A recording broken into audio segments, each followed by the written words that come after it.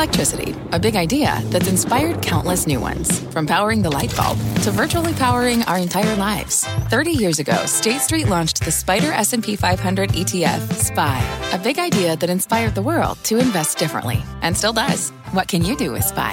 Before investing, consider the fund's investment objectives, risks, charges, and expenses. Visit ssga.com for a prospectus containing this and other information. Read it carefully before investing. SPY is subject to risks similar to those of stocks. All ETFs are subject to risk, including possible loss of principal. Alps Distributors, Inc. Distributor.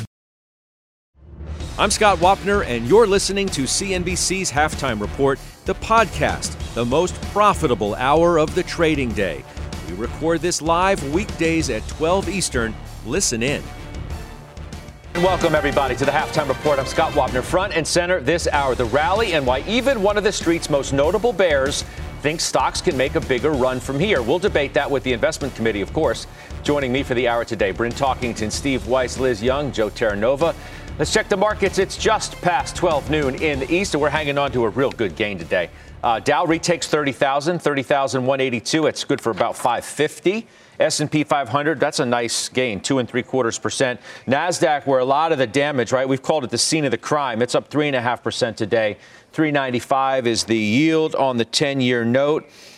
Liz Young, I mentioned one of the street's most notable bears. Thinks that maybe this thing can go a bit. He's Mike Wilson, Morgan Stanley. Technicals may gain the upper hand on fundamentals if rates come in. So he thinks rates could fall ahead of a drop in inflation. So how far can this rally run, he asks. We think 4,000 is as good a guess as any and would not rule out another attempt to retake the 200-day moving average of 4150. Seems like an awfully big move. It would be in line, though, with prior bear market rallies this year and previous ones. What do you think about that call? Well, I hate to be a downer, but it still doesn't sound like he was. But he's a downer, but he's trying to be an upper. Sound like he's trying to call for it to be a new bull market, and that there would be an attempt at getting to that previous high. Oh, he's not calling for it. Overtake it. Let's be real clear. He's not calling for a new bull market. Right. But, and by the way, I don't know of many others who are either. No. Even those who think you could have a good bounce. Yeah, and here's the thing. I'll preempt some of the criticism that I'm sure we'll get on this show today because we'll trash talk the rally. Here's the thing. I don't want the market to go down. I don't think anybody really wants the market to go down. What I want to happen is to be able to see that the cycle gets reset and inflation would be taken care of if the cycle were reset. In order to do that, we do have to have a notable downturn that goes through earnings and goes through GDP in the economy to the point where demand is hurt enough that inflation would go down. To me, that means that the market still has more room to fall from here. I do agree, though, with Mike that, look, these bear rallies can be really powerful. They can also be really tricky, and they can lead you to believe that they're going to last and that we're out of the woods. I would still submit we are not out of the woods, and there is going to be continued pain through the rest of this year until we can reset that clock. So, Joe, you got, a lot of people who say, okay, well, inflation's rolling over. It's just not showing up in the data. And yes, it's very early into earnings season, but it's far from the disaster that a lot of people had been predicting. Now, as I said, it's early. I'm not declaring anything at this particular moment. However, it could have easily gone sideways from the beginning, and it hasn't. Correct. I think the way you have to approach it is we survived financial earnings. We got past that. We didn't have a further deterioration, both in terms of fundamentals and technicals. So now you have a near-term setup, which is clearly a trade, nothing more than that, where over the coming week, there's really not much that can get in your way in terms of earnings. So you've got the potential that if, Mike wants to call it maybe 4,000, somewhere around. Or above. We're talking about a 10% move. I don't know if you're not. I don't think you're getting a 10% move this week. And let me be clear. Next week is mammoth for the market.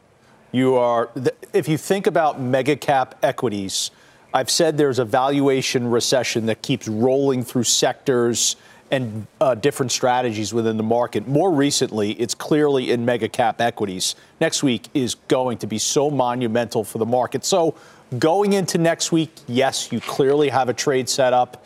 You could see the market lift. I'd watch the U.S. dollar as a critical indicator.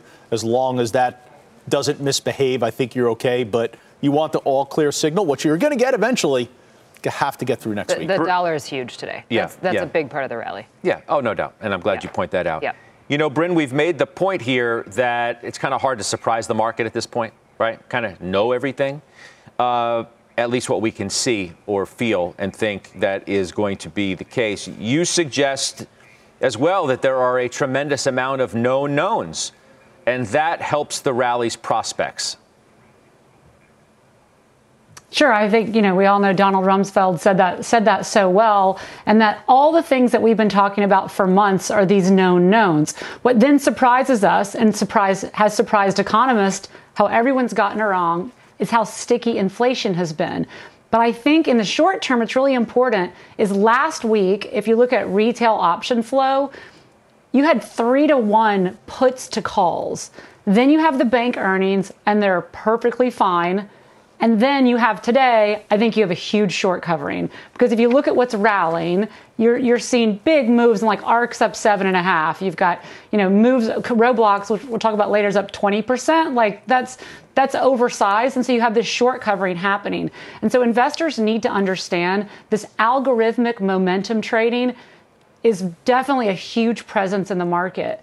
What I will say, though, is like for these strategists calling for 3,200 or 3,400 and that this is our bear market rallies, bottoms take time to put into place. And everyone needs to understand this is not Q4 of 2018. This is not March of 2020 when the Fed comes in and saves a day. The Fed has engineered this. And so these bottoms will take time. But I think it's like what you own is so important. And that's why it's very important, I think, to play more defense than offense and just stay in the game than trying to wait for some bell to ring, because for those investors waiting, it's easy to get out, but I don't know anyone that's successfully been able to get back in at lower prices. But I mean, maybe one of the bells ringing right now, and I don't want to get off the Wilson thing because I think it's significant, right? If somebody continues to put out negative fire and ice, now it's both, and all this other stuff happening at the same time, and it's going to drive markets lower, and he's been largely right on the direction of the market, who now says, well, maybe things are about to turn, at least in the short term. The short term, Weiss being, could last for months. He says, and I'm going to continue from the other part of the note that I didn't touch on yet. He says the infatuation with the CPI, PPI may be a trap for the inflation bulls. He says the 200-week moving average is a serious floor of support until companies fully confess or a recession officially arrives, both of which could take several more months and lead to a technical rally in the short term. So, right, even he suggests, okay, you could get some pretty good strength out of this rally, whether it doesn't need to be the be-all, end-all of the bear market, but you better prepare for it. Yeah, so I was a little surprised to see the note, actually, and I did go through it. And basically what Mike's saying is that CEOs are either overly optimistic or out of touch, because he sees earnings continue to decline, but doesn't think we'll see that until the fourth quarter. So let's put that aside for a little bit, whether I agree or disagree on that. What I see is that this week you've got a very light economic calendar. Arguably, until claims come out on Thursday, you could have clear sailing. You've got Beige Book on Wednesday, but that's shown that's not really a hot topic for the market generally. So we've always known, we've said that there can be bear market rallies, and I believe that's what you're seeing now.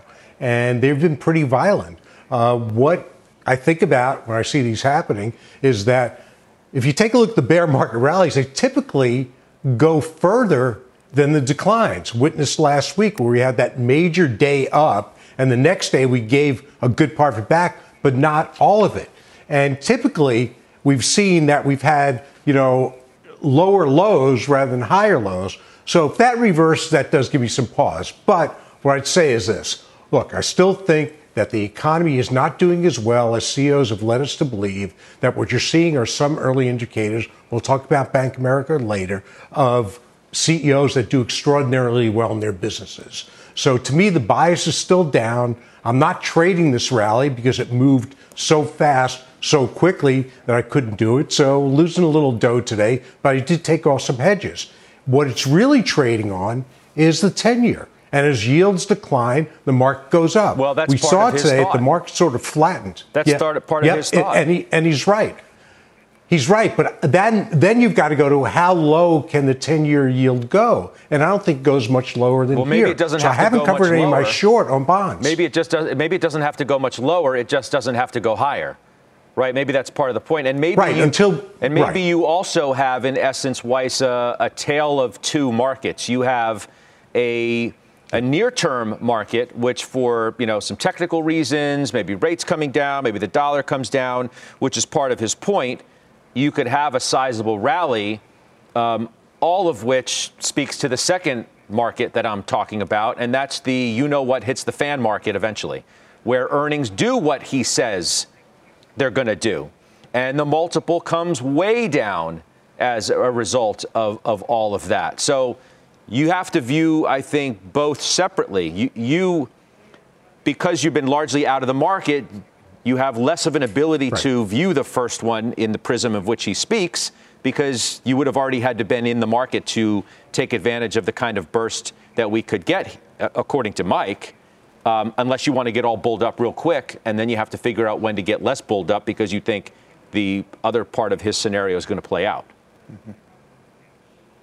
Yeah, I think that's exactly right. So that's why I'm not going all in the market. I mean, I continue to look for values. And, as I said, I looked at the semis, but guess what? I would have really been spanked pretty hard if I went into the semis because of the news that came out in geopolitical fronts. So where do you go? I continue to look at FedEx, but FedEx isn't doing well today. So I'm not going to go in and out like that. I'd rather take my hedges off and let my equity positions. Because recall, I left the equity positions on because I thought I could be a better stock picker than the indices. And that's still what I'm going with. That happens to be my exposure. It's slight exposure. I'm never going to participate fully. And I'm going to reiterate, I'm going to miss the first 10% upside when the market turns.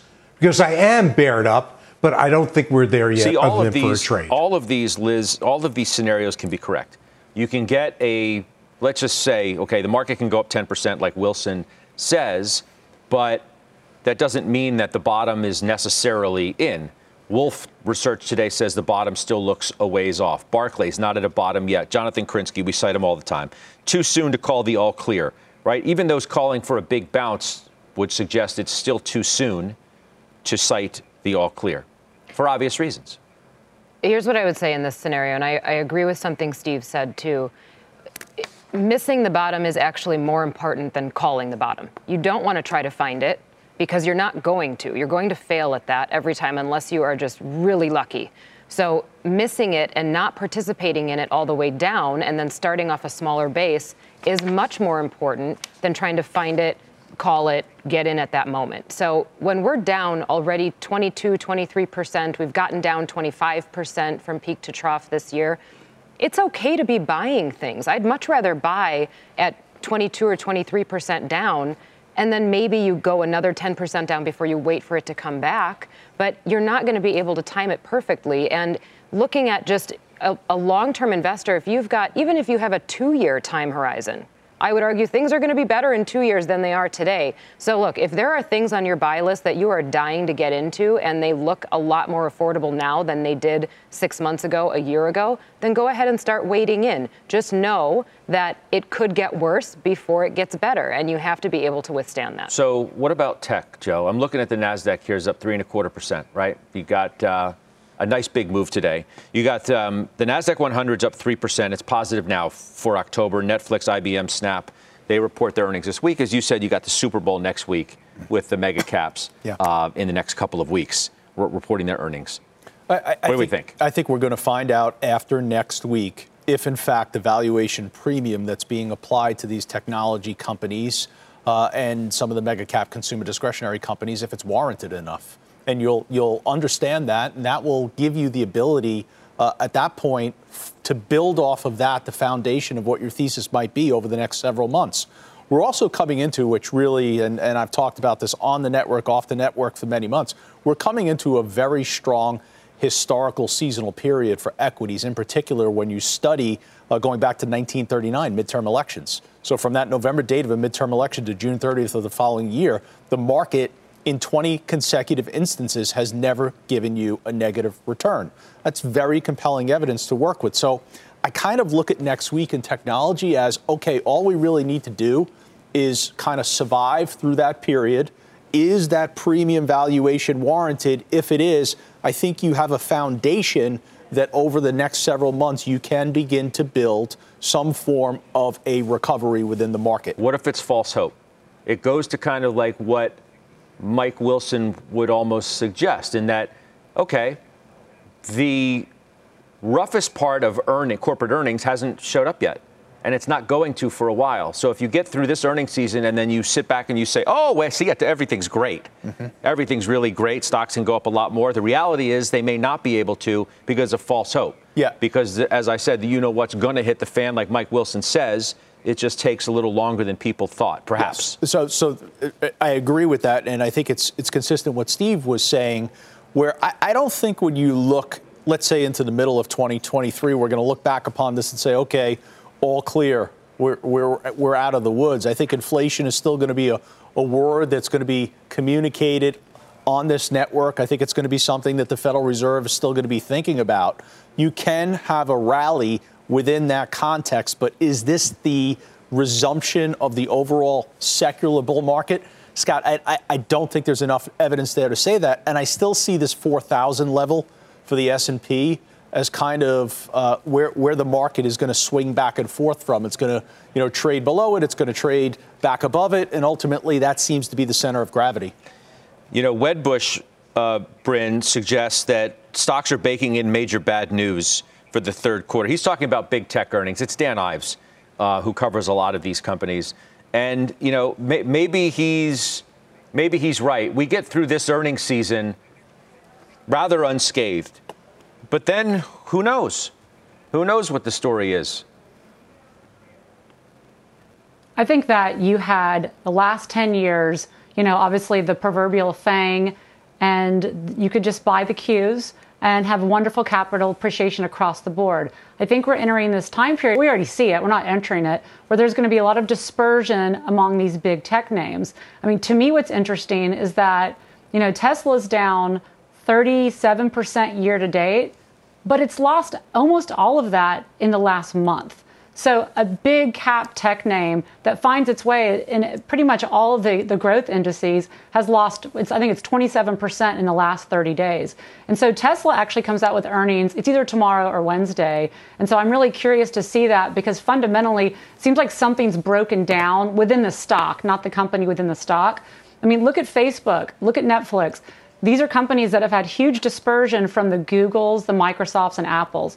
And so then I think that investors need to have more awareness of these individual companies, because I don't think these FANG-type names or acronym names in general will do well over the next few years. And I think you have to pick your spots. And to Steve's point earlier about semis, semis obviously are very cheap, but everyone needs to think through all of the impact that the White House has done over in China and what that impact is on the individual names, because it doesn't treat all of those semiconductor names equally. Hey, Bryn, it's Joe. Isn't it, though, Tesla declining on the expectation that Elon Musk might have to sell stock for the Twitter acquisition?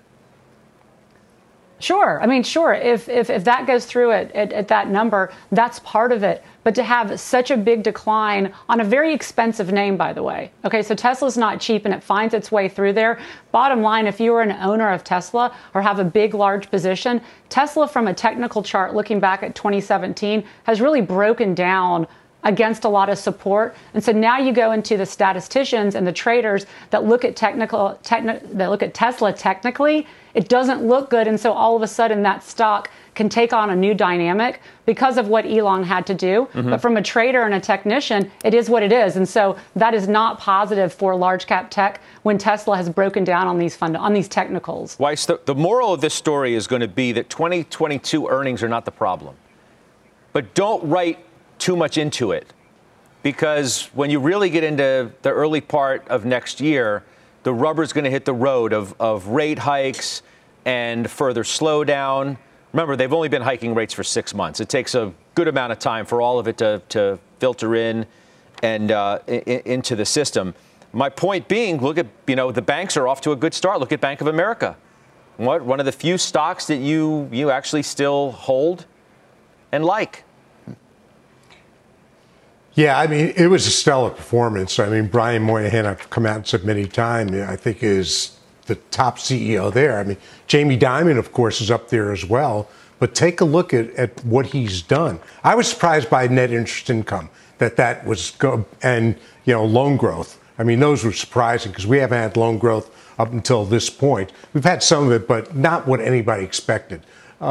So there are some stocks to buy. Keep in mind, B of A is well off its highs, and it's a cheap stock. But, if you look at it this way, Jeremy Siegel has been on our show a number of times, been on a lot of CNBC shows. If you buy into what Jeremy Siegel says, then we haven't seen the crash in earnings or the economy.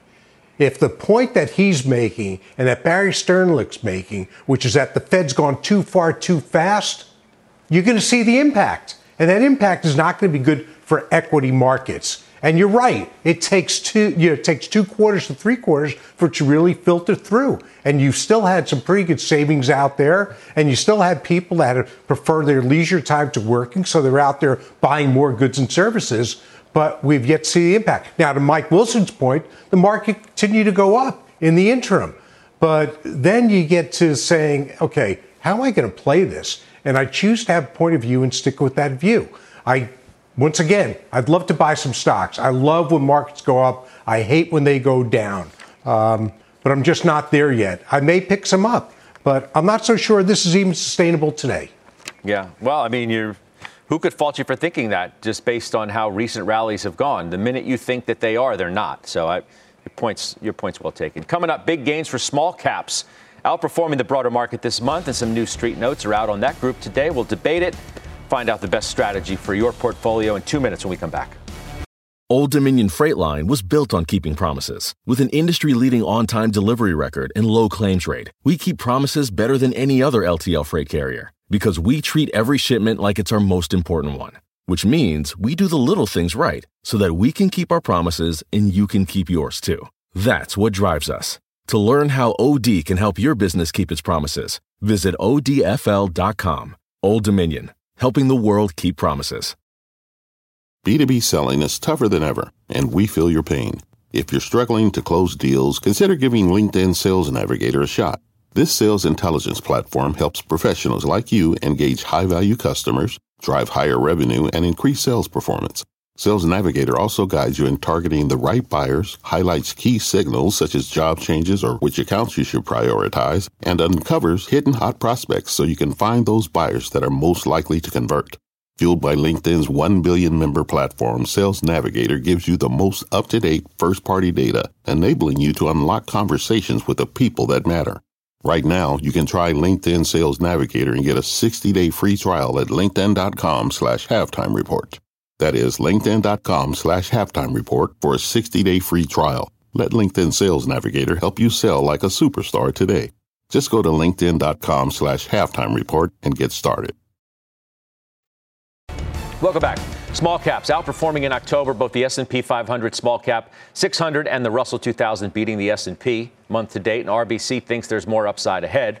So that's one note there. David Kostin over at Goldman, Liz, says small caps are trading at a much more attractive valuation than large cap. How do we view them here?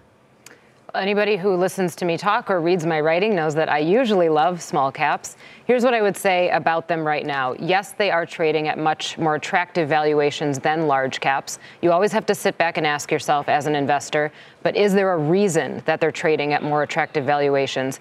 For a while, yes, there was a good reason. The economy had started slowing down. We were worried about demand. We were worried about the labor market. We were worried about a lot of things. But look at what's happened to the dollar. And this is one of those things that will always be a tailwind for small caps. When you have a strong dollar, simply because it is a headwind for large caps, it ends up being a tailwind for small caps because their revenue is more domestic based. So if the dollar weakens, you're going to see some pressure there. But I'm going to go back to my comment at the top of the show. If and when the cycle resets, small caps lead out of recessions. So you do want to have a position in those for that moment. And at this point, when they are more attractively valued, this is a great time to build a position if you don't have one. Cuts both ways, though, Joe, doesn't it? I mean, they lead you in They may lead you out, but they lead you in. Well, and if they're good when the dollar is strong, if we're entering a period, which we could be, some think it's possible that the dollar, starts to weaken. Inflation starts to come down, rate starts to come down, dollar starts to come down, then maybe it's not so great for small caps. I think you have to look at it from the perspective of asset allocation. And we are in the process of normalizing all the abnormalities of the last couple of years. And without question, concentration in the last several years in a portfolio was rewarded. So you could concentrate towards large caps, you could concentrate towards growth or hyper growth stocks, and you were paid for that. I don't think as you look forward, that's going to be the environment that we're in. So I think you take advantage of the valuation discount that exists for small caps and remind yourself coming into the decade, right? December 31st of 2019, S&P sitting at 3230 thereabouts. And you say to yourself, okay, we're going to look forward to the middle of October of 2022. But guess what? Russia is going to invade Ukraine. We're going to have a global pandemic that's going to shut down the entire U.S. economy. On the other side of that, where do you think assets are going to be pricing? Well, you have a higher S&P and you have small caps that are basically down a little bit. I think you say, okay, not so bad. And I want to take advantage of that in particular for small caps. Bryn, he points out, he being Costin, that the small cap 600 trades at a PE of 11 times, which is near the cheapest level of the last 30 years. I thought it was a great note. And so if you were just looking at cheapness versus expensive, you would say, yes, I'm going to buy small cap.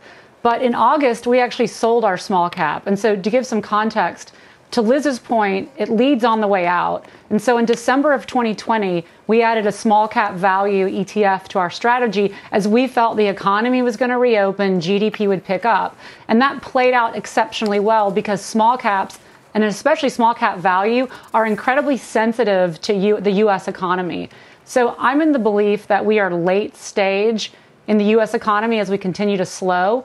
And so we sold the small cap value in August of this year to go into CALs, which is a free cash flow. So I think it's still too early in general to take a large position. I think that sometime early next year, if we do go into a recession or continue to slow, you will get a better opportunity at even cheaper times to do exactly what Liz said. As you come out, small caps are a wonderful, wonderful way to outperform the S&P as you're coming out of a recession, but we haven't even entered one yet. Yeah. Weiss, so I can't imagine you like the small caps. I mean, this is kind of telegraphed, right? I don't even know why I'm bothering. why I'm bothering to go to you here. Well, like a lot of us, except for me, Scott, you need affirmation of your thought process, and I'm going to give it to you. I know, but I'm not a big fan of small caps what the here. Reaper's coming for, but that doesn't mean you want to see him or talk to him. Yeah, that's exactly right. But Liz has been talking about small caps for a long time, and I do look at her work, and she's been dead on. So why would I fight it at this point? There'll be a time they lead you lower, they lead you higher. They're a leading indicator. I do look at them though because of the dollar, how strong the dollar is, and a lot of their operations are more domestic than the S&P, which is more than half international. So they'll hit it. So I think it's an alternative investment to S&P if you want to be in the market. All right. Let's get the headlines now with Contessa Brewer. Hi, Contessa. Hi there, Scott. Here's our CNBC News update right now. A new wave of attacks from Russian drones and missiles hitting Ukraine. In fact, an overnight attack hit a sunflower oil storage facility in Mykolaiv, sending flames into the sky. Other rockets hit their southern port city of Odessa. Russia has been using Iranian-made kamikaze drones equipped with small warheads and then striking civilian targets. A spokesman for the Ukrainian armed forces said the country's air defense is destroying about 85% of the drones fired by the Russians. The United Nations is calling for an investigation after Greek police rescued nearly 100 migrants, some injured, all naked on the border between Greece and Turkey, each country blaming the other for mistreating migrants, and no confirmation yet about why these men were without their clothes or how pictures of them started circulating online. The UN condemned what it called cruel and degrading treatment. And Georgia, the state of Georgia, has announced a new text alert system to allow poll workers to report any threats in real time. The text will be sent to county and state elections officials to coordinate with law enforcement. The new system comes after Georgia saw unprecedented threats to election workers following the 2020 presidential election. Scott, a lot of scrutiny on the process of voting itself heading into the midterms. Yeah, no doubt. Contessa, thank you. That's Contessa Brewer. Still ahead right here on the Halftime Report. Two of the day's biggest stock gainers. We have ownership on the committee. Plus, Mike Santoli has his midday word. And next, the ETFs to watch amid today's bounce back. But we're back after this break. What does it mean to be rich? Maybe it's less about reaching a magic number and more about discovering the magic in life. At Edward Jones, our dedicated financial advisors are the people you can count on for financial strategies that help support a life you love. Because the key to being rich is knowing what counts. Learn more about our comprehensive approach to planning at edwardjones.com/findyourrich. Edward Jones, member SIPC. Welcome to the ETF Edge portion of Halftime Report. I'm Bob Pisani. You asked for it, we're delivering. Viewers have been asking how to get access to those juicy 4% yields on the 2-year treasuries, as well as other portions of the Fed's treasury market. There are new products recently launched to go a long way toward answering those needs. Let's talk with Alex Morris. He's the CIO of FM Investments. He's just launched a new series of single bond treasury ETFs. Alex, we know about single stock ETFs like the Tesla long and short ETF. But single bond ETFs, this is a whole new concept. You just launched these in August. You have a 10-year, a 2-year, a 3-month. Tell us, for example, how this 2-year works. What do you get when you buy this? Sure. So you get the 2-year. It would be just like going out and buying it in the market, just as you would on your own. But it's a lot more convenient. So we will invest in the on-the-run 2-year, which is issued once a month by the government. And we'll roll from one bond to the next, giving you a consistent exposure to that juicy yield, as you point out that you see today, and all the risk characteristics of a 2-year without having to do all of the underlying work. So every month there's a new auction of 2-year notes. We know that. And what you're going to do is you sell the old one and you buy the new one. So you always have the most recent auction. You get the most current yield, right? The fee here, I want to get that clear for everybody, 15 basis points. Is there any taxable event that occurs when you sell the old auction and buy the new one? No taxable event, thanks to the magic of how an ETF works. If there's a tax loss, we'll harvest that and hold on to it for the future. But no taxable event should there be a gain. Yeah, what's the advantage then of owning the ETF versus, say, just going out and buying a 2-year treasury note? Why do I want to own an ETF, for example? So we get that question a lot, and we challenge people to go and try it. Buying bonds is surprisingly complicated. They're still traded in fractions, and it's relatively difficult, even on most retail platforms, to get good pricing. We get excellent pricing, work with institutional players, and we pass all of that along to investors. Even on Treasury Direct, you can actually go right online and buy them directly from the Treasury Department. You could, and you could participate in the auction alongside the primary dealers and get pricing that isn't quite what you want, and then you're going to hold on to it for the next 2 years. If you want to readily trade that security, you're going to need to hold it in a brokerage account where pricing is much different. Yeah, we're going to have a lot more on this. This is a fascinating new concept, single bond ETFs. Much more on with Alex on using these ETFs to invest in single bonds, ETFs in general. ETF Edge is coming up at 1 p.m. Eastern Time. Now, we're going to be joined by John Dobby. He's the founder and chief investment officer for Astoria Portfolio Advisors. We'll discuss why investing in single stock bond ETFs have advantages, particularly over multi-bond mutual funds. That's a big issue right now. ETFedge.cnbc.com. Halftime returns right after this with some of the day's big stock movers.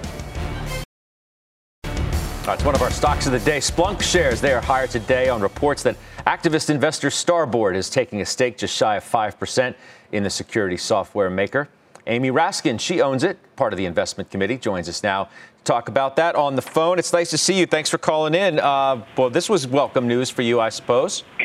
It was, absolutely. And a long time coming, although they did have the investment from Hellman & Friedman also. So it's a relatively small position for us. We typically don't buy stocks that we think are, or because we think they're going to be taken out. But we like this company. It has a good technology. When we talk with companies, they like using Splunk. It's their go-to for their security, for their specific technology. We think this is a nice bite-sized acquisition for somebody, probably at $11 billion market cap. less than 4 times sales. It's not particularly expensive. It has a new CEO who is willing to, do deals and monetize the asset. So we think this is a good investment for Starboard, and we continue to hold it. Again, it's not a huge position, but we like the setup here. Not cheap, though, right? Forward PE 45 times. It's been tough in the market for stocks that are deemed to be expensive. I know that you just mentioned the price to sales not being too exorbitant, but nonetheless, right? It does have a rather large forward PE. It does have a high PE, but price to sales and price to cash flow look much more attractive. They've been going through a transition about how they recognize revenue, and that other companies have gone through before that make their earnings look a little bit funky right now, and that's been a big drag on the stock. It has not been a clean transition. They're also moving from direct to cloud-based sales. So there's a lot going on here. But that said, we're not seeing that customers are switching away from using Splunk's technology. Yep. And you're seeing it, and the cash flow is still there and still real. So there's a lot of noise on this one. There's a lot of hair. It hasn't been pretty, although it did hold up well in the first downturn earlier this year, but hasn't in the second. So, relative, on an apples-to-apples basis, I think relative to other companies, it is less expensive. Okay. I appreciate you calling in, Amy. Thank you. Amy Raskin, Chevy Chase pleasure. Trust, the CIO there. I should let all of you know, too, Jeff Smith. He's a familiar name to many of you. He is going to be interviewed tomorrow by David Faber, 10:15 tomorrow morning on Squawk on the Street. So don't miss that interview with Jeff Smith. He's pretty activist as they go. Bryn, another stock of the day, Roblox, right? Up big time. There it is. Up more than 21%. The DAU figures, you own it. Yeah, so every month Roblox puts out their metrics. And so the metrics came out this morning. And what's interesting is that, people look at this name as a COVID name. The company had been around for well over a decade before COVID, and I think they'll be around well over after that. It just IPO'd during that time period. But their DAUs were up 23% to 57 million. And why that's important is they then translate those new users and they monetize them. They make about $3.70, per user. And so that means their revenues are getting stronger. I mean, I think that Mark Zuckerberg would give his right arm to have 57.8 million daily active users in his metaverse. And so I still like this company. I think it's a great company. Dave Baszucki does a good job as founder CEO. And it just continues to be sticky, where people spent 4 billion hours. 4 billion hours year over year. Like, that's incredible stickiness. And so I want to continue to own the name. I'm glad it's up. I'm sure it's short covering is quite a bit of this. So I wouldn't get too excited, because I do feel it's short covering and sentiment that got a little bit lucky today. But always good to see a stock receive good notoriety on a good metric report. Yeah. All right, we'll take a quick break. We'll come back. Santoli's midday word is next. We are back on the Halftime Report. Senior markets commentator Mike Santoli from the New York Stock Exchange for his midday word. We got a pretty good move, but we are having a little bit of a move higher as we're having this conversation also, Mike, in rates. And you wonder if that's going to cap what we can actually do here. If it gets a little bit out of hand, we start feeling like we're threatening back toward the highs in the 2-year, perhaps. I do think it showed you coming into the week. The market was, as it has been for a while, braced for something to break, to blow up. Didn't happen over the weekend. You got the UK move. It all made sense. It's making the case, at least, tentatively, that reversal on Thursday was not just random, and it wasn't just kind of a mechanical twitch. We'll see how it goes. I do think it's interesting to point out there's been no net downside for 4 months since the mid-June lows in the S&P. Now, maybe that's not really saying a whole lot, but you've absorbed plenty. We're trying to make a stand here. Seasonals start to get better. It just feels like it's a team that started off the season poorly, and now it's got a soft patch in the schedule, and they need to make the most of it to have any shot. And that's where the market is going into the back half of the year. Yeah, but you don't want it to continue the analogy. You don't want the market to get blown out if you make the playoffs on the basis of a soft stretch in the schedule. No, but you deal with that when you get there, Yeah, I hear you. Earnings, speaking of results oriented, right? Maybe this quarter is not going to be the blow up that people were looking for. You just got to keep pushing it down the road. Right. Ideally, that's how it goes, and that these companies have time to maneuver to the degree that they can. I think today's Bank of America results, as good as they were for Bank of America, are also letting people find some reassurance about where consumers are. They can take on more leverage. They can absorb higher prices for a while. At least that's the way B of A wants to present things. And that's, if nothing else, keeping the worst of the immediate economic fears at bay. All right. I'll see you in a few. That's Mike Santoli at the New York Stock Exchange. He'll join me once again for his last word later on. Up next, we'll have some of the biggest stock calls of the day. We're right back. All right, welcome back. Let's do some calls of the day. First up, Bryn, we're coming to you because Barclays on Wynn and Las Vegas Sands has cut estimates. It's about Macau, largely, and the weakness there. And look, we covered these, I think it was on Friday, with Contessa Brewer, who was just back from the big conference out there. And while Vegas is off the charts booming, Macau is not. And Wynn and LVS were the two worst stocks out of the S&P last week. Now you got an estimates cut. Are you optimistic on this at all at this point? So I bought the stock on September 26th as a trade when actually the Macau government came out and said, we are going to be reopening Macau soon. They did not say what soon meant. So I would infer that soon meant sometime after the election, which just started Saturday. So I think there's so much bad news baked in the stock. Clearly, it traded so terrible. I think on Thursday, when the market was up so strong, Wynn was down for the day. I sold calls against it. And so I sold the January 77 calls and collected about 7.5% premium on that. So I'm glad I did. I'm going to wait for a month or so. I still think that Macau will open. I mean, they said they would reopen. So if I can trust that, trust in quotes, we'll see. But if not, I do not want to be in this stock for the next 6 months waiting for the Chinese government to make up their mind. And so I'll close the position, buy back my calls, and move on if I decide to sell it. I'm glad you put the trust in quotes. It's well taken. Yeah. XPO, Weiss, got downgraded today to hold from buy at Deutsche. Price target gets slashed too, to $50 from 78. What do you think here? Well, so it's one of the positions I still own, and it's reduced like all the others. But I think the analyst is getting off it a little too early. Everybody knows freight's down, but I've got a stock here selling at about 6 times EBITDA, and that is cheap no matter what. So you got to bet that it's going to come down further. But more importantly, they're spinning off RXO. That's as of November 1. In my experience, I haven't seen analysts really do the analysis in terms of what they're doing with the new companies. So in other words, RXO is one of the most technologically advanced brokerage companies in the entire country. And I haven't spoken to the company recently. They're not telling me anything that they haven't said publicly, of course. Business is holding up pretty nicely. So I don't think this is the point to sell it. Goldman, I believe, has an $80 price target. So I'm sticking with it. Yeah. All right. And Chipotle. Finally, Joey, reiterated outperform $1,800 at API. Pricing power. That's what this company has.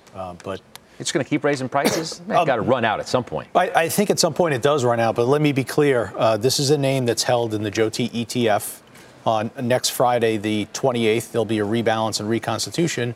And every name is under consideration. So we'll see what happens. Okay. All right. Well, you'll tell us about it, too. I know you will. So you'll keep us up to date there. We'll do final trades next. Kate Rooney has a news alert for us on Sam Bankman-Fried's FTX. What's going on? That's right, Scott. A Texas state regulator is investigating the crypto exchange FTX, run by billionaire Sam Bankman-Fried. According to a court filing, the state securities board is looking into whether FTX offers unregistered securities through its yield-bearing accounts, which offer as much as 8% yield. FTX, in a statement, telling us, quote, "We have been in talks with the Texas state regulator for a while, and that we have an active application for a license which has been pending." They go on to say, "We believe we are operating fully within the bounds of what we can do in the interim. We look forward to continue working with regulators." They also mention Voyager in that bankruptcy case here. FTX says, "In parallel, we are working exceptionally hard to ensure Voyager customers get the best possible outcome, which we believe will happen if our bid to give assets back to users is approved." This goes back to a bankruptcy filing by Voyager. The state regulator points to some of the accounts at FTX. They say they look similar to those offered by Voyager, which did go bankrupt this summer. Reminder, Voyager is selling its assets to FTX for about $1 billion. This has been an extremely contentious, drawn-out bidding process. FTX finally won that in a bankruptcy auction just a couple weeks ago. All right. Back to you. Appreciate it, Kate. Thank you. That's Kate Rooney with the latest there. Remind you, overtime today, Cantor's Eric Johnston is back with me. Remember, he made that forceful call for a huge rally in stocks about a week or so ago. He's coming back on today. Has he changed his mind?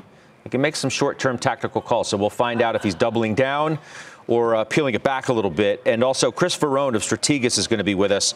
He argues you should sell the rallies, so we'll find out exactly what he's talking about. Courtney Garcia rounds it out today. I'll see all of you in a few hours' time. Let's do final trades. Bryn, you're up first. CALS. It screens for the top 100 names in the Russell 1000 with the highest free cash flow yield, has a PE of 6.95. Energy and healthcare make up 50% of the portfolio. Okay, good stuff. Thank you. Steve Weiss. TBF, bond yields have been moving higher throughout the show and the day. So I don't think you make a lot of money on it, but I'm staying short. All right, yeah, they're coming off the lows and watching the 10-year 3.99. All right, Joe. I don't want to chase JP Morgan up here, but on a pullback to around 111, 112, you're a buyer there. Okay, you got Goldman tomorrow, of course. Liz Young. Financials, I've said it before. I just want to make sure nobody missed it. Trading at 11 times versus an index of 15.4. All right, I'll see you in the OT. The exchange is now. You've been listening to CNBC's Halftime Report, the podcast. You can always catch us live weekdays at 12 Eastern, only on CNBC. The spirit of performance defines Acura, and now it's electric.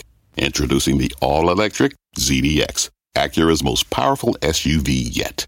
While what powers their cars may change, the energy that makes Acura never will. Crafted using the same formula that brought them electrified supercars and multiple IMSA championships, the ZDX has track-tested performance that packs an energy all its own. With a premium Bang & Olufsen sound system and up to 313-mile range on a single charge, and a Type S variant with an estimated 500 horsepower, the ZDX is everything they said electric could never be. It was built with the driver in mind, just like Acura's been doing since the beginning. We could talk all day, but the only way to experience this electric performance is to drive it yourself.